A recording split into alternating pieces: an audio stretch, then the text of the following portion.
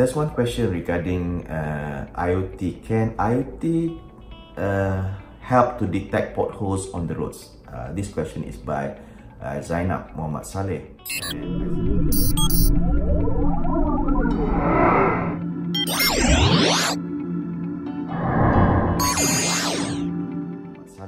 And I said yes. In fact, there's one implementation in Panama. What they did is that they designed a sensor, have pressure sensors, and it's able to tweet whenever a car roll over this particular sensor. So they call it a tweeting pothole. It is in Panama. What happened is that they are very frustrated in terms of the local municipals responding.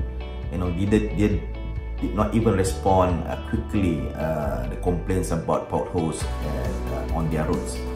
So what happened, there's an initiative, they put the sensors in all these potholes, and whenever a car rolled over the pothole, it will say that, hey, an old lady's cars have been broken, because it goes into the pothole. It tweets to the whole world. So in a way, it gives a shame to the city themselves, saying that they are not doing their job.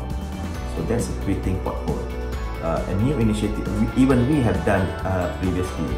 I have done with my researchers previously that we have put some algorithm on our smartphone, and when you put the smartphone on the dashboard, and whenever the dashboard rolls over a pothole, it detects that hole's vibration, and it will geotag the areas of the roads where roads are very bad.